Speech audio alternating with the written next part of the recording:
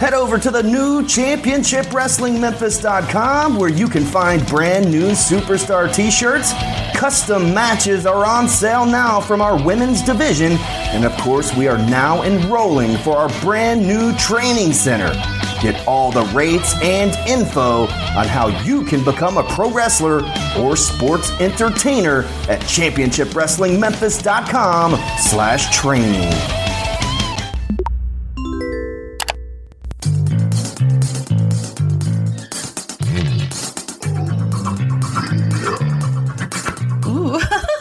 This episode is brought to you by Spunk Lube.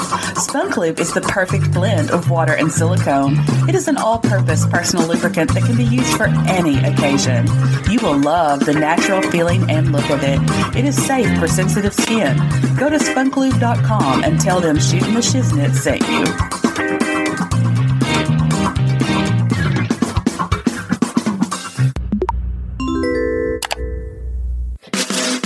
Oh, you didn't know? Well, your ass better, you better tell someone. Tell someone about STSpod.club.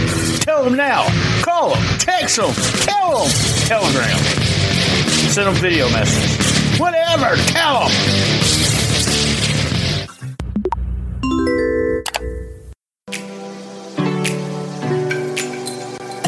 All the Right Notes, the first book by Twitter influencer Lance Levine. It's a wild ride down a path of musical adventure that recaps many random run-ins with rock royalty, such as U2, Slash, The Ramones, The Goo Goo Dolls, and many more. And all the crazy occurrences that have happened to him that trace back to music. All the Right Notes is 209 pages, sure to bring a smile to your face and to remind you how much music has probably touched your life as well.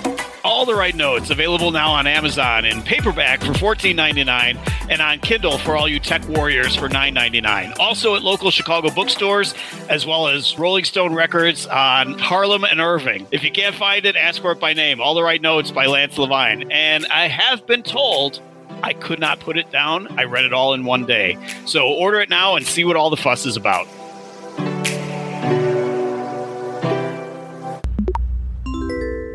Pro Shingle presents the Jerry Jarrett VIP Experience Sunday, May 2nd at the brand new Memphis Wrestling Wrestle Center. Meet the founder of Memphis Wrestling. Get your tickets now at ChampionshipWrestlingMemphis.com.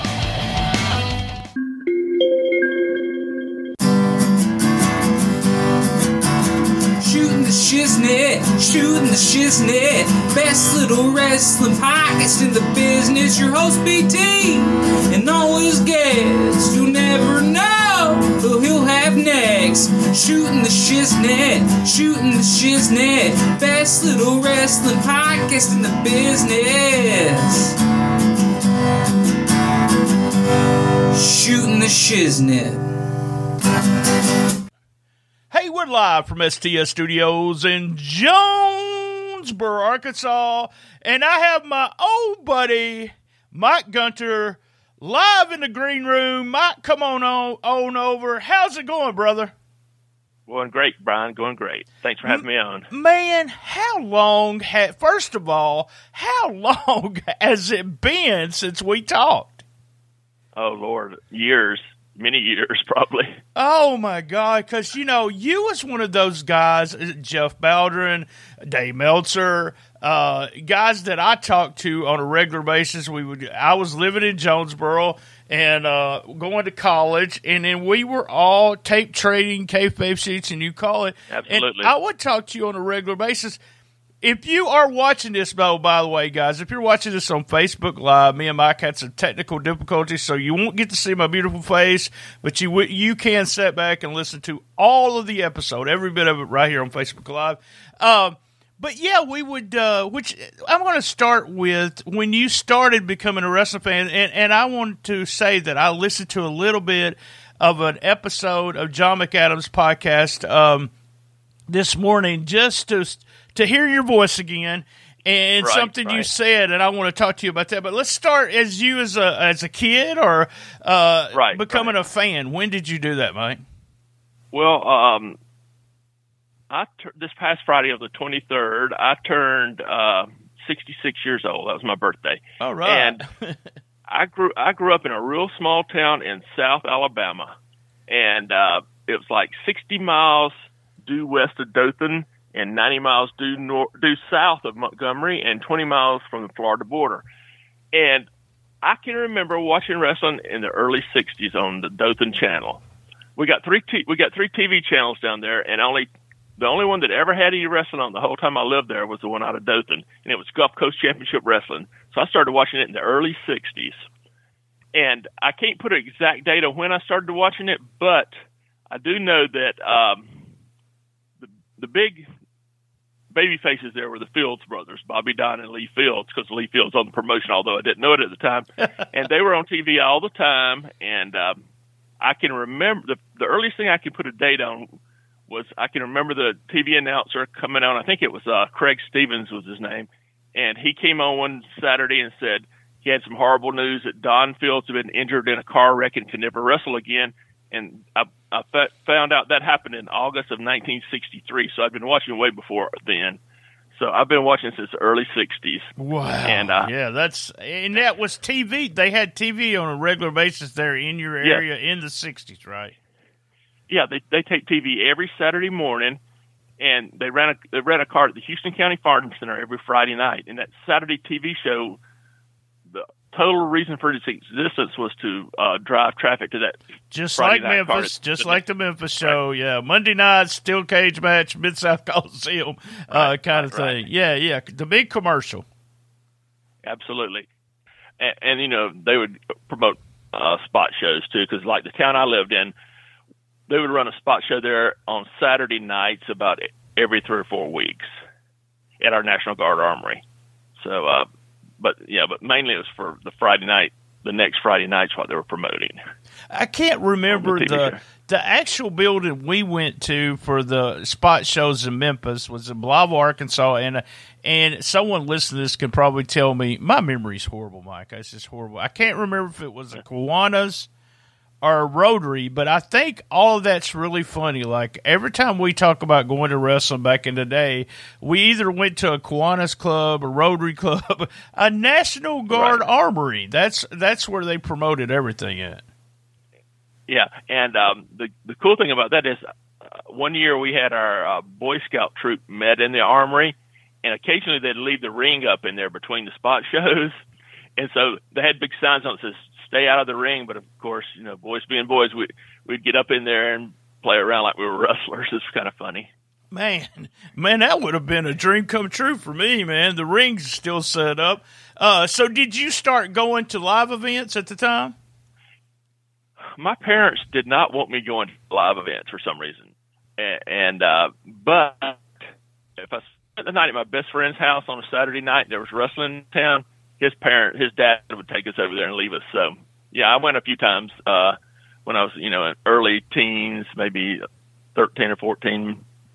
And the first time we ever went is really, really funny story. One of the matches that night was Rocket Monroe was wrestling one of the medics. This is when, I guess, Rocket saved Flash Monroe from being beat up, and they turned babyface for a very short time. And anyway, we walk up to the arena, and sitting off to the side on a little parking pad was a Cadillac convertible, and on the hood was Rocket Monroe, and he was smoking a cigar. So before the matches, me and my friend would go over there, and my friend goes, "Hey, you're Rocket Monroe," and the guy says, "Yes, I am.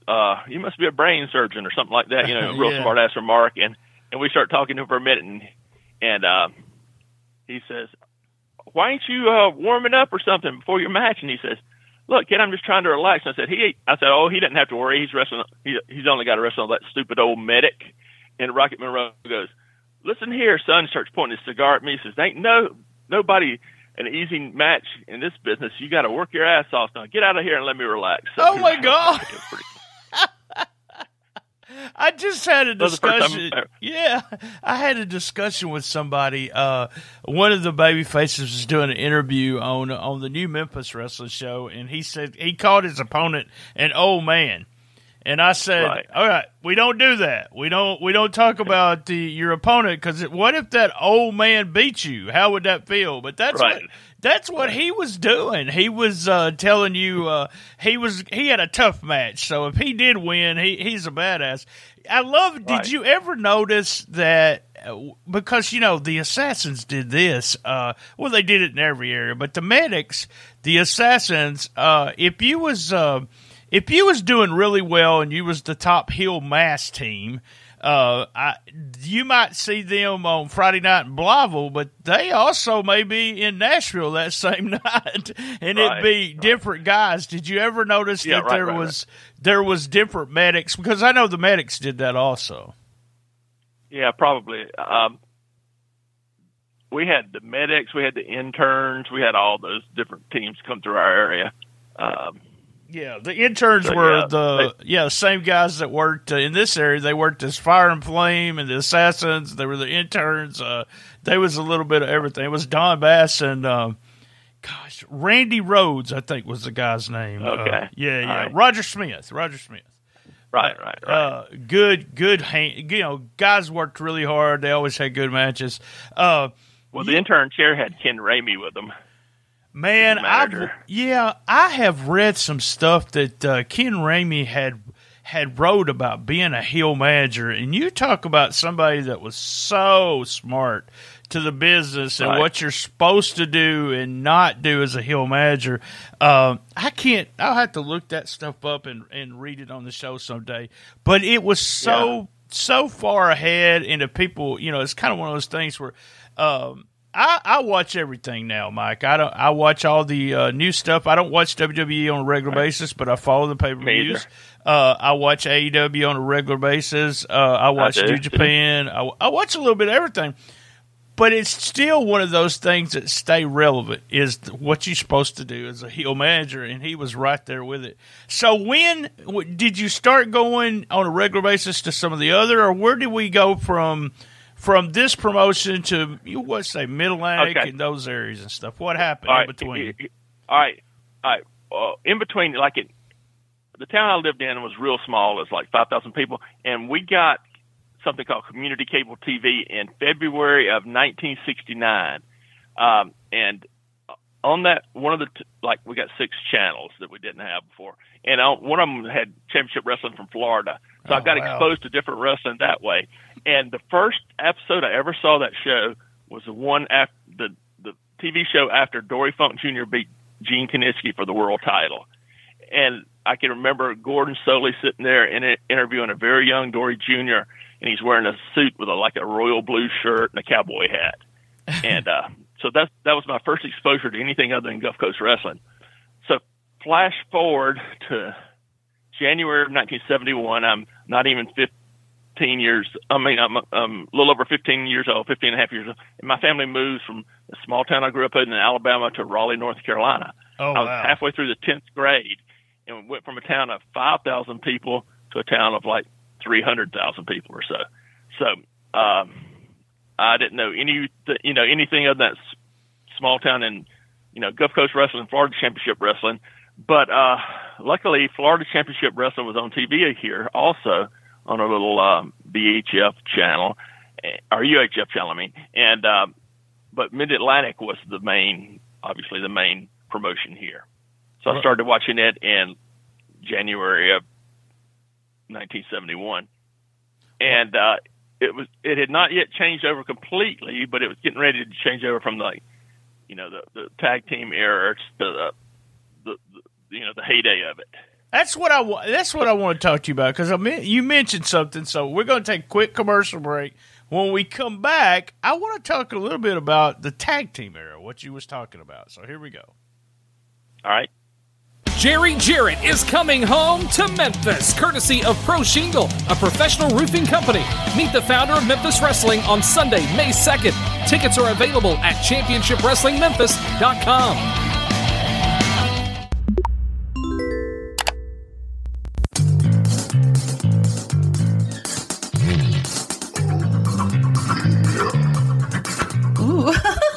This episode is brought to you by Spunk Lube. Spunk Lube is the perfect blend of water and silicone. It is an all-purpose personal lubricant that can be used for any occasion. You will love the natural feeling and look of it. It is safe for sensitive skin. Go to spunklube.com and tell them Shooting the Shiznit sent you.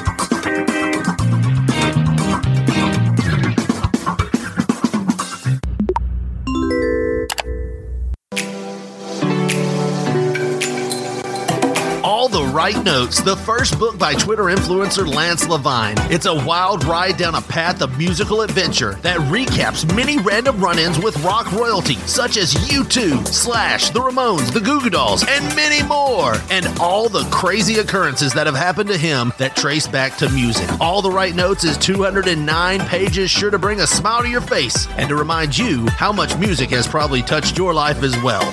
All the Right Notes, available now on Amazon in paperback for $14.99 and on Kindle for all you tech warriors for $9.99. Also at local Chicago bookstores, as well as Rolling Stone Records on Harlem and Irving. If you can't find it, ask for it by name. All the Right Notes by Lance Levine. And I have been told I could not put it down. I read it all in one day. So order it now and see what all the fuss is about.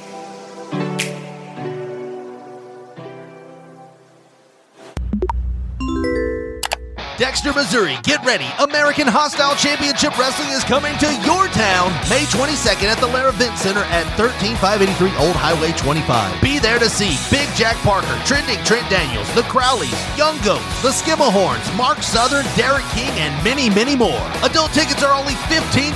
Kids 6 to 12 get in for $7 and 5 and under are free. American Hostile Championship Wrestling, May 22nd, the Lair Event Center, 13583 Old Highway 25, Dexter, Missouri. Be there.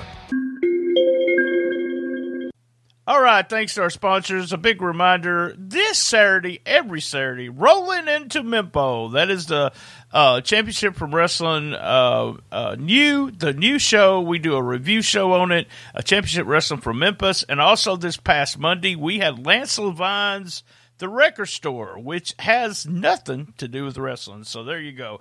Talk to me about, you said this on John's show, about Mid-Atlantic was doing the tag team era. And let me tell you, I've always been the biggest, huge tag team mark ever when Fabs, the Moondogs, you name it. And then when I got into wrestling, I was a manager and always managed a tag team against another tag team. I actually managed the whole thing, but that's the way I did. Being a tag team mark, you said it was just like they concentrated mainly on tag teams right before the big boom there. Right. When I moved there, the top people here were like George Becker and Johnny Weaver, Brute Bernard and Missouri Mauler, Rip Hawk Sweet Hansen, Paul Jones and Nelson Royal. Those were like, the big stars of the territory. And, the singles guys, they had Abe Jacobs, and his hole was a Kiwi leg roll or something. And who else? Argentino Apollo. And people like that were the main stars when we first moved here. And it was strictly pretty much tag team. Now, the first Mid-Atlantic show I ever went to was one they ran in conjunction with Championship Wrestling from Florida. And they were promoting it on both shows, and the main event was Dory Funk Jr. defending the NWA Heavyweight Championship against Jack Briscoe. And in the semi-main event was Eddie and Mike Graham versus Bobby Shane and Rock Hunter. So those were two, and then the rest of the card was Mid-Atlantic guys. And when you said that they tagged these two guys tagged together all the time, and then did they have the cool tag team names, or were they just themselves and they were a tag team? No, they were pretty much individuals. I'll have to go research. I've got a question for myself. When did we start getting the cool names? I can remember the Norville Austin and them being the Midnight Express. I remember that name, and I guess the Hollywood Blondes maybe before all of that. Probably. That might have been one of the first tag team names, except for the mask guys. Down in Alabama, they had like Mike Boyette and Mickey Doyle maybe were the California Hippies or something. Oh yeah, right before we moved. Yeah. That might have been the first one I knew of. Yeah, and then they had a Hell's Angels team too down there. So they were their heels or baby faces. And today they'd be baby faces. The Hell's Angels. No, they were definitely heels. So, you started going to Mid-Atlantic, so you kind of hit Mid-Atlantic, and you are a little older than me, so my first wrestling was in 78, but you hit Mid-Atlantic when we started getting the big boom there, where there's, Absolutely. Yeah, so you was boom. Did everybody in your high school, was it like my high school that everyone knew what was going on in Memphis wrestling, and we all watched it? Was everybody watching that? Not really. Oh wow! See, I graduated from high school in '73, so that was right about the time or right before the big boom started hitting in this area. So that happened when I was in college mainly. I did go to a couple of matches in college because I wanted to go see. I kept seeing Johnny Valentine on TV, and I wanted to go see him. And I went and saw him at Wahoo one time, wrestle, and a couple things. But the wrestling, I'd always been a fan my whole life, and I kept up with it. But it just really didn't take off. And one lucky thing, when I got out of college, I took a job in Charlotte, so I moved there, and that's the home of Mid-Atlantic Wrestling. And I got back watching there, and I started going to the Coliseum, when they'd run big shows there. And what I did for the first 5 years after I got out of college, I worked in retail at stereo stores. And I really liked that, but a lot of wrestlers would come in those stores. So I got to meet a lot of the guys living in Charlotte, and have got a lot of great memories from that. What would they'd come in and buy a stereo? Well, Killing Time, and some of them did. They actually bought stuff. Like I sold the first one I ever sold anything to was Greg Valentine. I sold him a cabinet, put his stereo equipment in, and I was managing one of the stores, and the store he came in, and he did not want to buy one you had to put together yourself. So he gave me $100 bill to let him buy the display model. Were they were they kayfabing you? Were they just, if he was a heel, was he being an ass, or were they just being real cool? No. He wasn't even wrestling for Crockett then. He was wrestling for the first tour for Vince Sr., but he still lived in Charlotte. And because I asked him, I said, "Where have you been? I hadn't seen you on TV in a while." He said, "Well, I'm up in working in New York for the time being." But no, he was real nice, and he gave me a couple autograph pictures and all that. He had, when I put the cabinet in the trunk of his car, and then I moved to another store right up. And this other one I worked at was on the corner of Independence Boulevard and Sharon Avenue, which was like the biggest intersection in Charlotte, and it was like this, maybe a mile and a half from the Coliseum, and a lot of wrestlers came in there. And the first one I met there was Blackjack Mulligan Jr., which was, Barry, but that's what he was called there, Blackjack Mulligan Jr. And he came in and he was looking around. He bought a Walkman. This was when they were first coming out from me. And I asked him, I said, "You don't have to wrestle today?" And he was shocked that I knew he was a wrestler. And he said, "Yeah, I'm wrestling tonight down in Fayetteville. Just wanted something to take along on the road with me," and all that stuff. So, but the coolest thing about that job and in that location was I got to meet Jack Briscoe. Oh, wow. He came in there one day. He came in there, and obviously I recognized him, and one of the other guys recognized him too. And so I went up to him and started talking to him, and he was as nice as he could be. This is before they turned heel. And he actually came in there 3 or 4 times and he said, he asked if I went to the matches as DA. He says, "Well, come on over by the dressing room," because they had a little area that was roped in that the babyface would come out and stand around. He said, "Come over if you see me out there and say hello." So I started doing that. I wanted to go to the Coliseum. He'd be out there, and he'd come over and he'd call me by name, shake my hand, and just nice as he could be. What a hell of a story with Jack Briscoe. And I went back and watched some of those of the Briscoe stuff, and Man, Right. they were just as good as we remembered them to be. They just Absolutely. so good at putting together a match where if it was them working as a baby or a heel and putting over that local guy, even though they would win, it was a lot like what Ric Flair did, but not as much Right. as but they would put over the guy that was staying. So can you remember the moment that you said, I talk about this, my first matches, live matches, I was 5 feet from the ring. I knew something was not on the up and up, but didn't really care, if you want to know the truth. Right, But right. I was smartened up by Dick Bourne. And I know you know that name, and some people in kayfabe world may know it. He's wrote some books and did a lot of other stuff about wrestling. But he sent me, I think he sent me a Observer and something else, and said it was the time that where Dusty was Flair and a bunch of them jumped him, and I was a Dusty fan, and I mentioned something to someone about it, and he was like, Dusty's this, Dusty's that, blah blah blah. Start reading this, and I started reading the kayfabe sheets, and I guess that was right before I went to a senior in high school, and when I went in as a senior in high school, I thought I knew everything about the wrestling business, Right. and Right. was. It was number one, inside. I was being inside, telling Right. all my friends about it, and I mentioned that we all talked about Memphis wrestling and Monday Night Football. That was the only thing that put us all together. We could watch that on them 3 channels that we got. But do you remember when you were smartened up? Not really.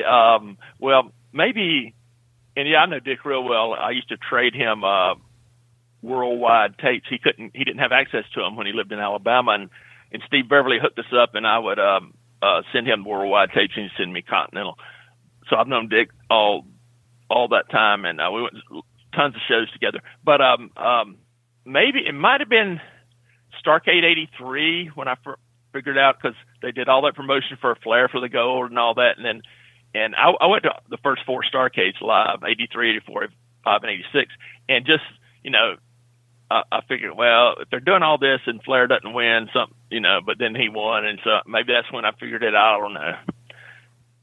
That might have been when I knew for sure something wasn't all on the up and up. You always heard wrestling's fake, and I said, well, it sure doesn't look fake when some of the ass kicking you see. Yeah, we had Kenny Bolin on a few times, and Kenny tells a funny story about Jim Cornette. With Jim Cornette, he knew it was work, but the world title matches, they were real. That's what that's what he told Right. Kenny. Those matches were real. And the expression that we always said was, man, they got mad. They got mad for real, Right. kind of thing. So you could tell it was fake until a certain point, and then they got mad. When did you start? How long have you been reading kayfabe sheets, and do you still subscribe? Yeah, I'm still a member of the Observer website and still There you read go. that. Yeah. In spring of 1985, I used to buy wrestling magazines all the time, and one of them had a thing in the back about a list of newsletters, Right.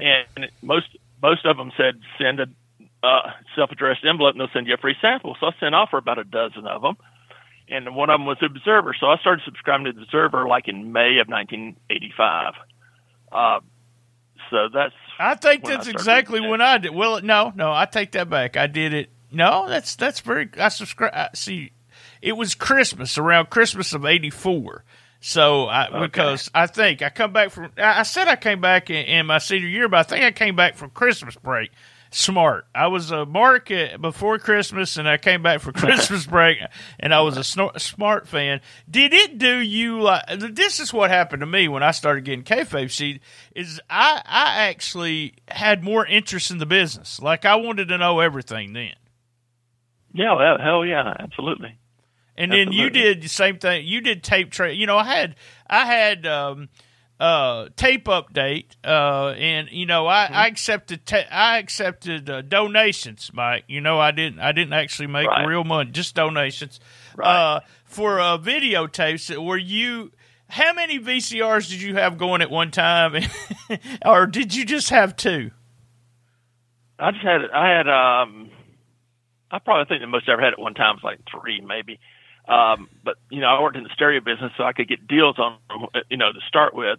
And but yeah, I love me some wrestling tapes, and I've traded a lot with you and John McAdam and some other people too, Dave Meltzer. I know Dave used to have the best. He would do the best of stuff, and I don't know. A lot of people remember that, but some of those were my first look at Lucha Libre, New Japan, things like that. And he would have best of stuff. A name that came to my mind when I was thinking about interviewing you today, and I want to know if you remember this guy.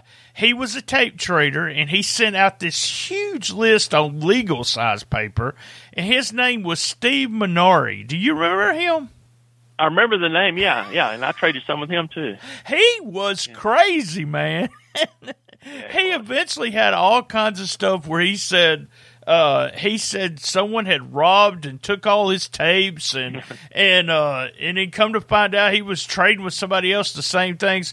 But he was one of those guys that did a rating, like all the people that subscribed to his.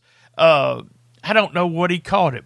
I want to say Matt Results, but that's probably not it. It was just a big tape listing, and he had them all vote on the tag teams. And that's one of those things is where I learned work rate and all that. Even though I was smart, they had the Nightmares up there. One of my favorite tag teams, Mass Tag.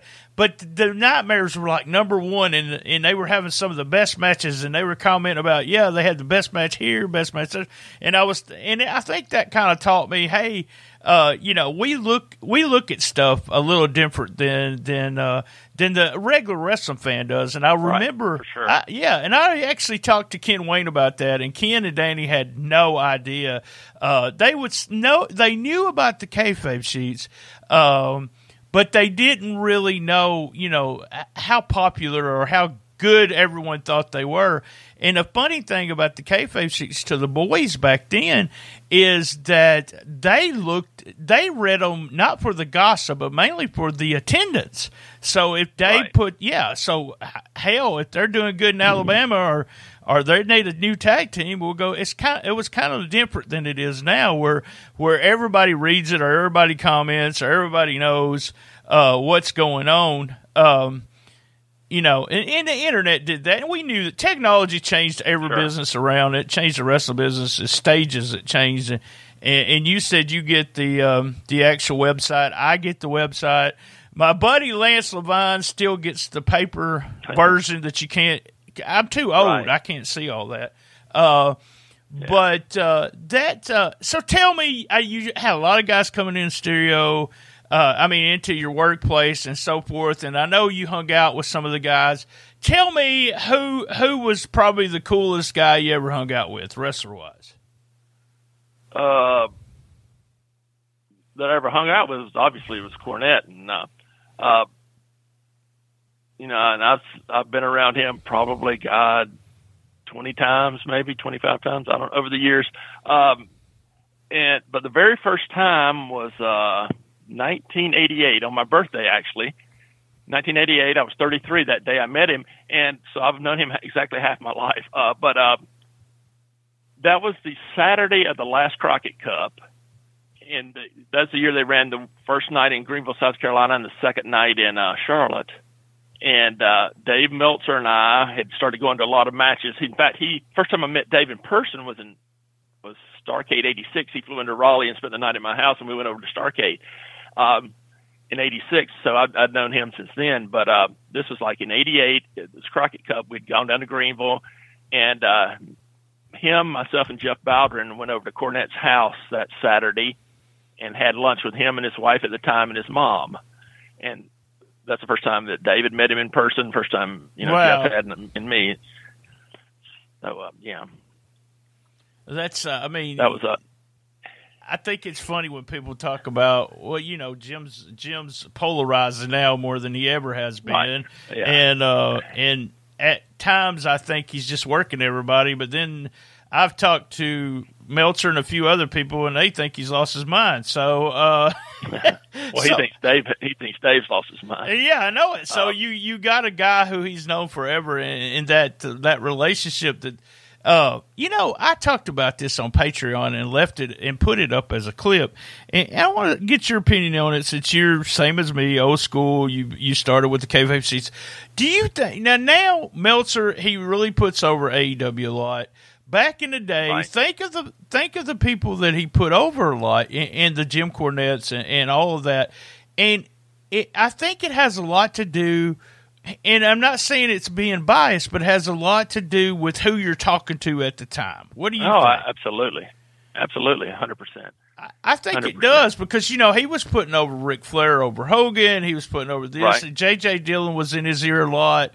Guys like that he was putting over. And now Tony Khan's a young promoter who, if I was a young promoter, I'd probably pick up the phone too and say, Dave, what do you think about this, Right. So... See, I got to know Dave really well over the years, and he and I I bet we went probably 30 times to events together around the country. I mean, we went to the Paul Bosch retirement show. We went to, so many WCW pay-per-views, and after the matches, like when we were out, like we'd usually go over to like Cornette's room and hang out with him in the midnight or stuff like that. And when we were in Nashville for the Flair Steamboat match after the show, we went over and hung out with Paul Heyman in his room for a long time. And so it's definitely who he talked to back in those days. I don't know about now because I haven't talked to Dave in years. Right. I only talked to him when someone in the Memphis area dies, if you want to know the truth. So it's one of those things where I send him an email, call me if you want to, and then we talk about Scott Bowden when he died, and then Brian Christopher. Scott was a friend of mine and Dave's. But Dave is. I never heard. What did they ever? No, what happened? No idea. I've heard all kinds of rumors, but I'm not going to say a word because I don't know what happened with Scott. I hate it. I just hate it. He was a really good guy. Always so super nice. I did a Memphis website for about 5 years, just on the Memphis the newer shows. Well, they're old now. They're 20, but he would always Yahoo Messenger. He'd send me something to say. This, that, or, he's just so smart about the business. Really good guy. And Dave, the thing about Meltzer is us knowing him so long. So I talked to Dave probably for about 5 years every Sunday about the Memphis promotion and gave him the results. Right.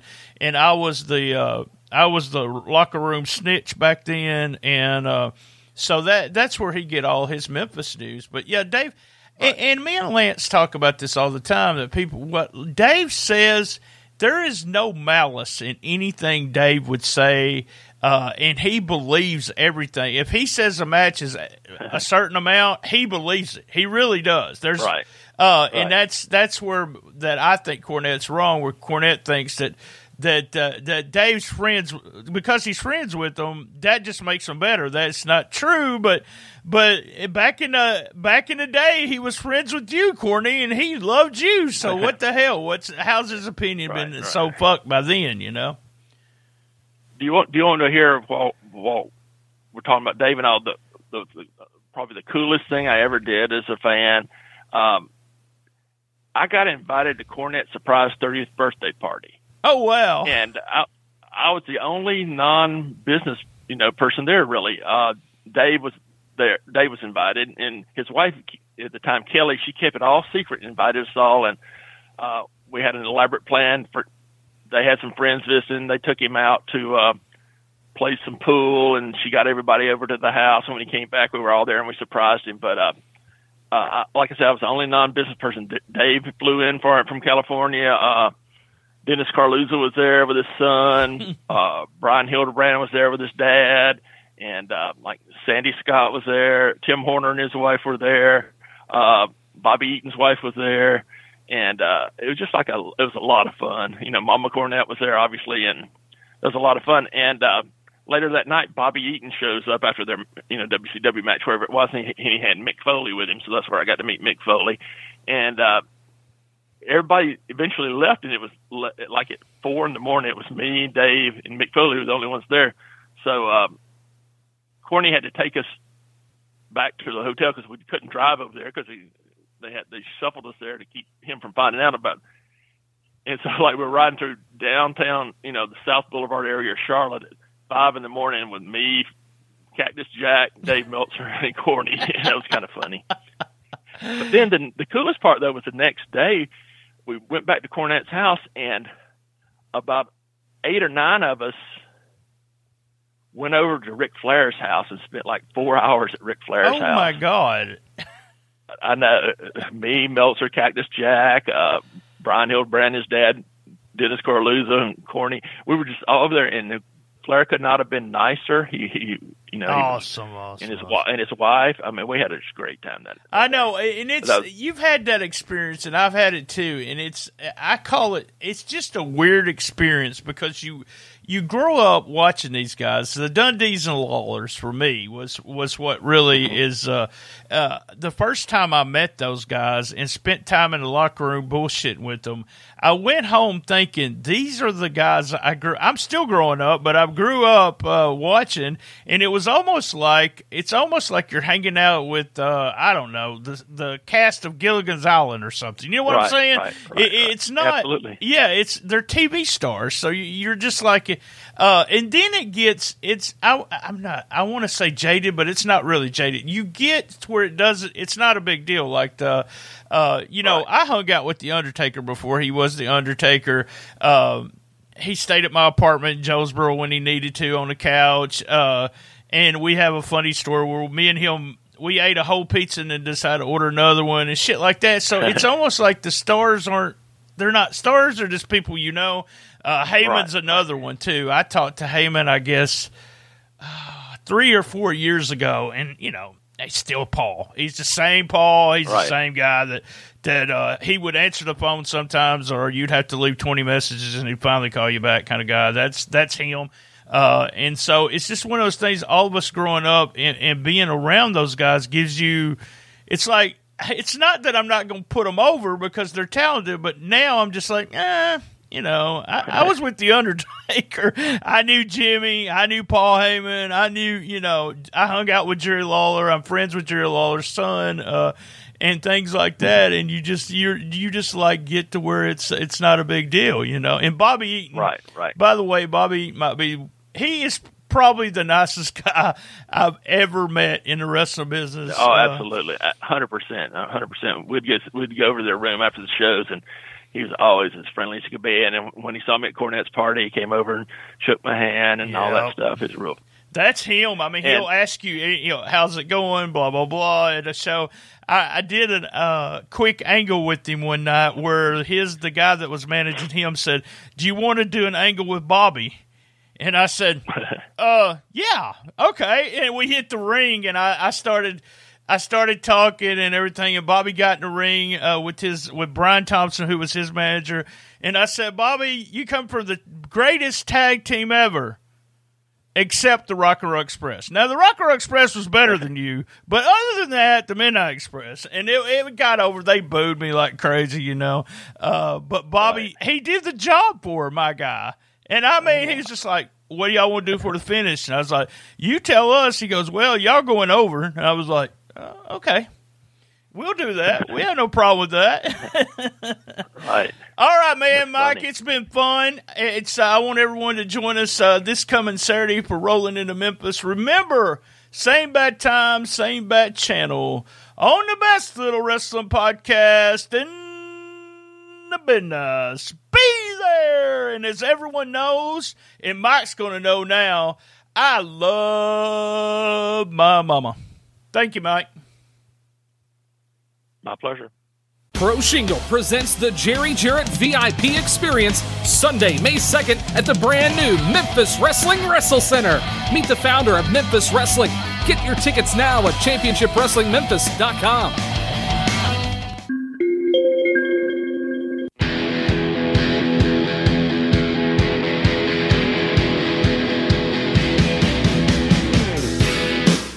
Music is my life, and I bet it's yours too. After all, we're all very complicated beasts. You're not just into wrestling, you're into other stuff too, and that's where the record store comes in. I've got 1,000 CDs or so, and I've been a rock fan for as long as I've been old enough to go to, well, the record store. So every week I close my eyes, stand in front of my collection, and randomly grab a CD. Whatever I pull out. Could be old, could be brand new. It's what I cover in that episode. It could be anything, from Asia to Yes, from John Cougar to Elton John, from Rumors to Weird Al's greatest hits. You just have no idea. I do a little bit of homework on the artist, talk about what they mean to me, and who knows, maybe I've had a chance encounter with one of them. And finally, I review the album track by track. I might confirm that it's one of the greatest albums of all time, or I might conclude that buying that album calls for me to have my head examined. Who knows? So join me, Lance Levine, twice a month right here at the record store, and let me remind you how much the music means to you as well.